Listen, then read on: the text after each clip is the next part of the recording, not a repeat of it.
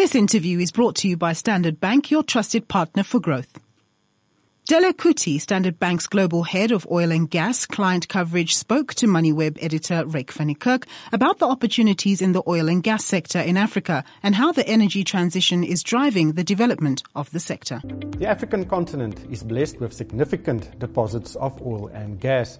For many countries, these sectors attract vital local and foreign investment and represent the cornerstones of economic activity and GDP growth. These sectors have also seen significant growth in recent decades. In 1990, only 9 African countries produced oil or gas. Since then, the number has steadily grown and is expected to hit 25 by 2022. With me is Dele Kuti, Global Head of Oil and Gas at Standard Bank, Corporate and Investment Banking. What are the key trends currently affecting investment decisions? The international oil company, which clearly dominate the activities in this industry, are very focused on return and cost of production. And what is now being known is the fact that especially when it comes to sub-Saharan Africa, Africa seems to be known for low-cost production. Because the hope of higher oil price at 100 level is probably just gone now at the moment. So clearly, the cost of production is actually very critical to the way the international oil company are looking at this. So those returns that actually come with investment in Africa is actually not driving those growth. The second point also is the fact that there is need to actually move supply to where the demand will be. Because of the growth in the economic impact in Africa in generally, in addition to the GDP growth. If you looked at most of the growth forecasts today, the African country, especially Sub-Saharan Africa, are expected to grow, between 2 to 5%, depending on, which part of the globe. South Africa is expected to grow at a more lower rate compared to the country in the East African region, which are supposed to be growing around 5 to 6%. So now the plan is to make sure that you drive production to those locations so that you can actually maximize margin and economic return that the shareholders are interested in. There are many projects on the go currently, but is there a steady stream of new projects coming online? First is the fact that there's a clear energy transition that is now happening in the industry, where the world now wants production of, less carbon item. And that's actually resulted into a new investment in LNG, which is the gas kind of natural gas actually provide you a better leverage in terms of carbon emission compared to oil. And that is now driving the growth of what you're now seeing in Africa. I mean, you've seen a situation today where the likes of ExxonMobil and now Total taking over the interest of Anadarko in Mozambique are investing close to $55 billion of investment into that market. $35 billion? $55 billion between the two projects. That is to develop Area 1 and Area 4 LNG project in those locations. And that's actually going to massively impact what we see in the entire Southern African region. And it will have a massive impact on Mozambique. Mozambique is a very small-sized economy, and we're going to see a situation where the impact of that is going to result into close to $2 billion of, royalty of tax that need to go into that economy. This is clearly close to 6 times or 8 times of the current GDP growth of what is going to go into that economy. So we actually expected between close to $100 to $129 billion of investment to go into Mozambique market. That is absolutely phenomenal. The size of these investments, is Mozambique an outlier, or would you see the same amounts being invested in other countries? No, clearly Mozambique today I would treat as an outlier investment of what is happening when you looked at in terms of the African region.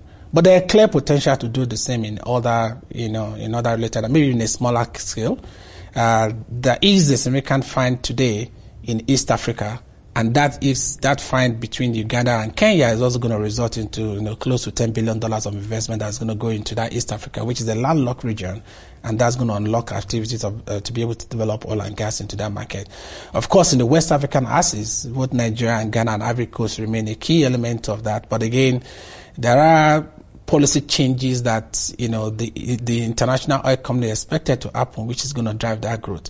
What we have actually now seen is that, similar LNG growth opportunities are now happening in Senegal, where both British Petroleum and Cosmos are actually now putting new investment to that location to drive production of LNG into Senegal. So the speed of investment in Africa is actually quite significant today, and we'll see it continue to grow. Are these investments predominantly into developing production capacity, or are there developments in downstream industries like refinery?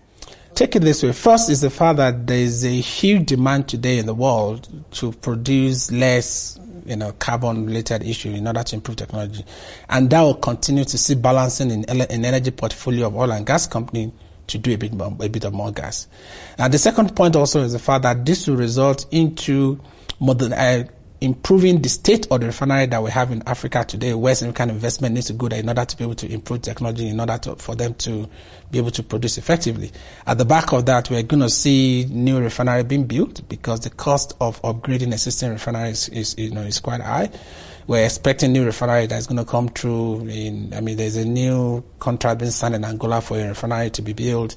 There's a refinery in Nigeria which is being built by Dangote, which is estimating to cost close to $9 billion, which is clearly going to change the energy landscape in the entire West African region. The East Africa, because also refinery also drive economic growth. In East Africa, Uganda today is expected to also construct a refinery in that location, which is also further going to be able to drive that.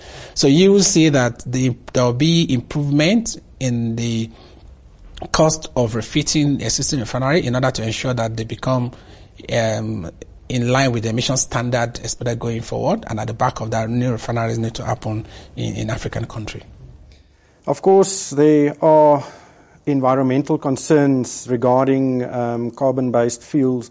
How does that impact investment into such projects in Africa? Two things are happening. First is the fact that, Standard Bank is one of the largest lender in Africa today, and we are also a signatory to Equator Principle. We kind of make sure that at least any deal we're involving actually meet the right environmental standard. So there are clear environmental standard requirements in all projects, which all projects must go through, and we make sure that all those projects are meeting those standards. In addition to the fact that the international oil company driving this project are also very keen and monitor, make sure that that environmental standards are already in place. That's number one. Number two is the fact that the energy transition happening in the world today has now seen a situation where the international oil company are actually devoting substantial part of their budget into renewable energy. Shell Petroleum has dedicated between $1 to $2 billion to be spent on an annual basis on renewable energy. We're seeing the same thing with Equinor, and we're seeing Exxon now being demanding into that. So clearly, the international oil companies are now trying to manage their energy mix, doing two things. First, by investing significantly into LNG, which is driving the growth we've seen in Mozambique, and that growth will continue. And that actually confirmed to us that the execution risk of how to fund the project in Mozambique is almost zero, because these guys are going to continue to fund it. And the second thing also is the fact that these guys, the majors are now investing significantly into renewables, to ensure that at least the energy mix can actually meet the carbon standard. All those impacts will actually have an impact on the overall environmental standard that you expect to see most of the oil and gas projects. Indeed, a very interesting industry. Dele, thank you so much for joining us and sharing your insights. Thank you very much. That was Dele Kuti, Global Head of Oil and Gas at Standard Bank Corporate and Investment Banking. This interview was brought to you by Standard Bank, your trusted partner for growth. Standard Bank is committed to driving growth on this continent we call home. As your trusted strategic partner, let Standard Bank connect you to Africa's opportunities.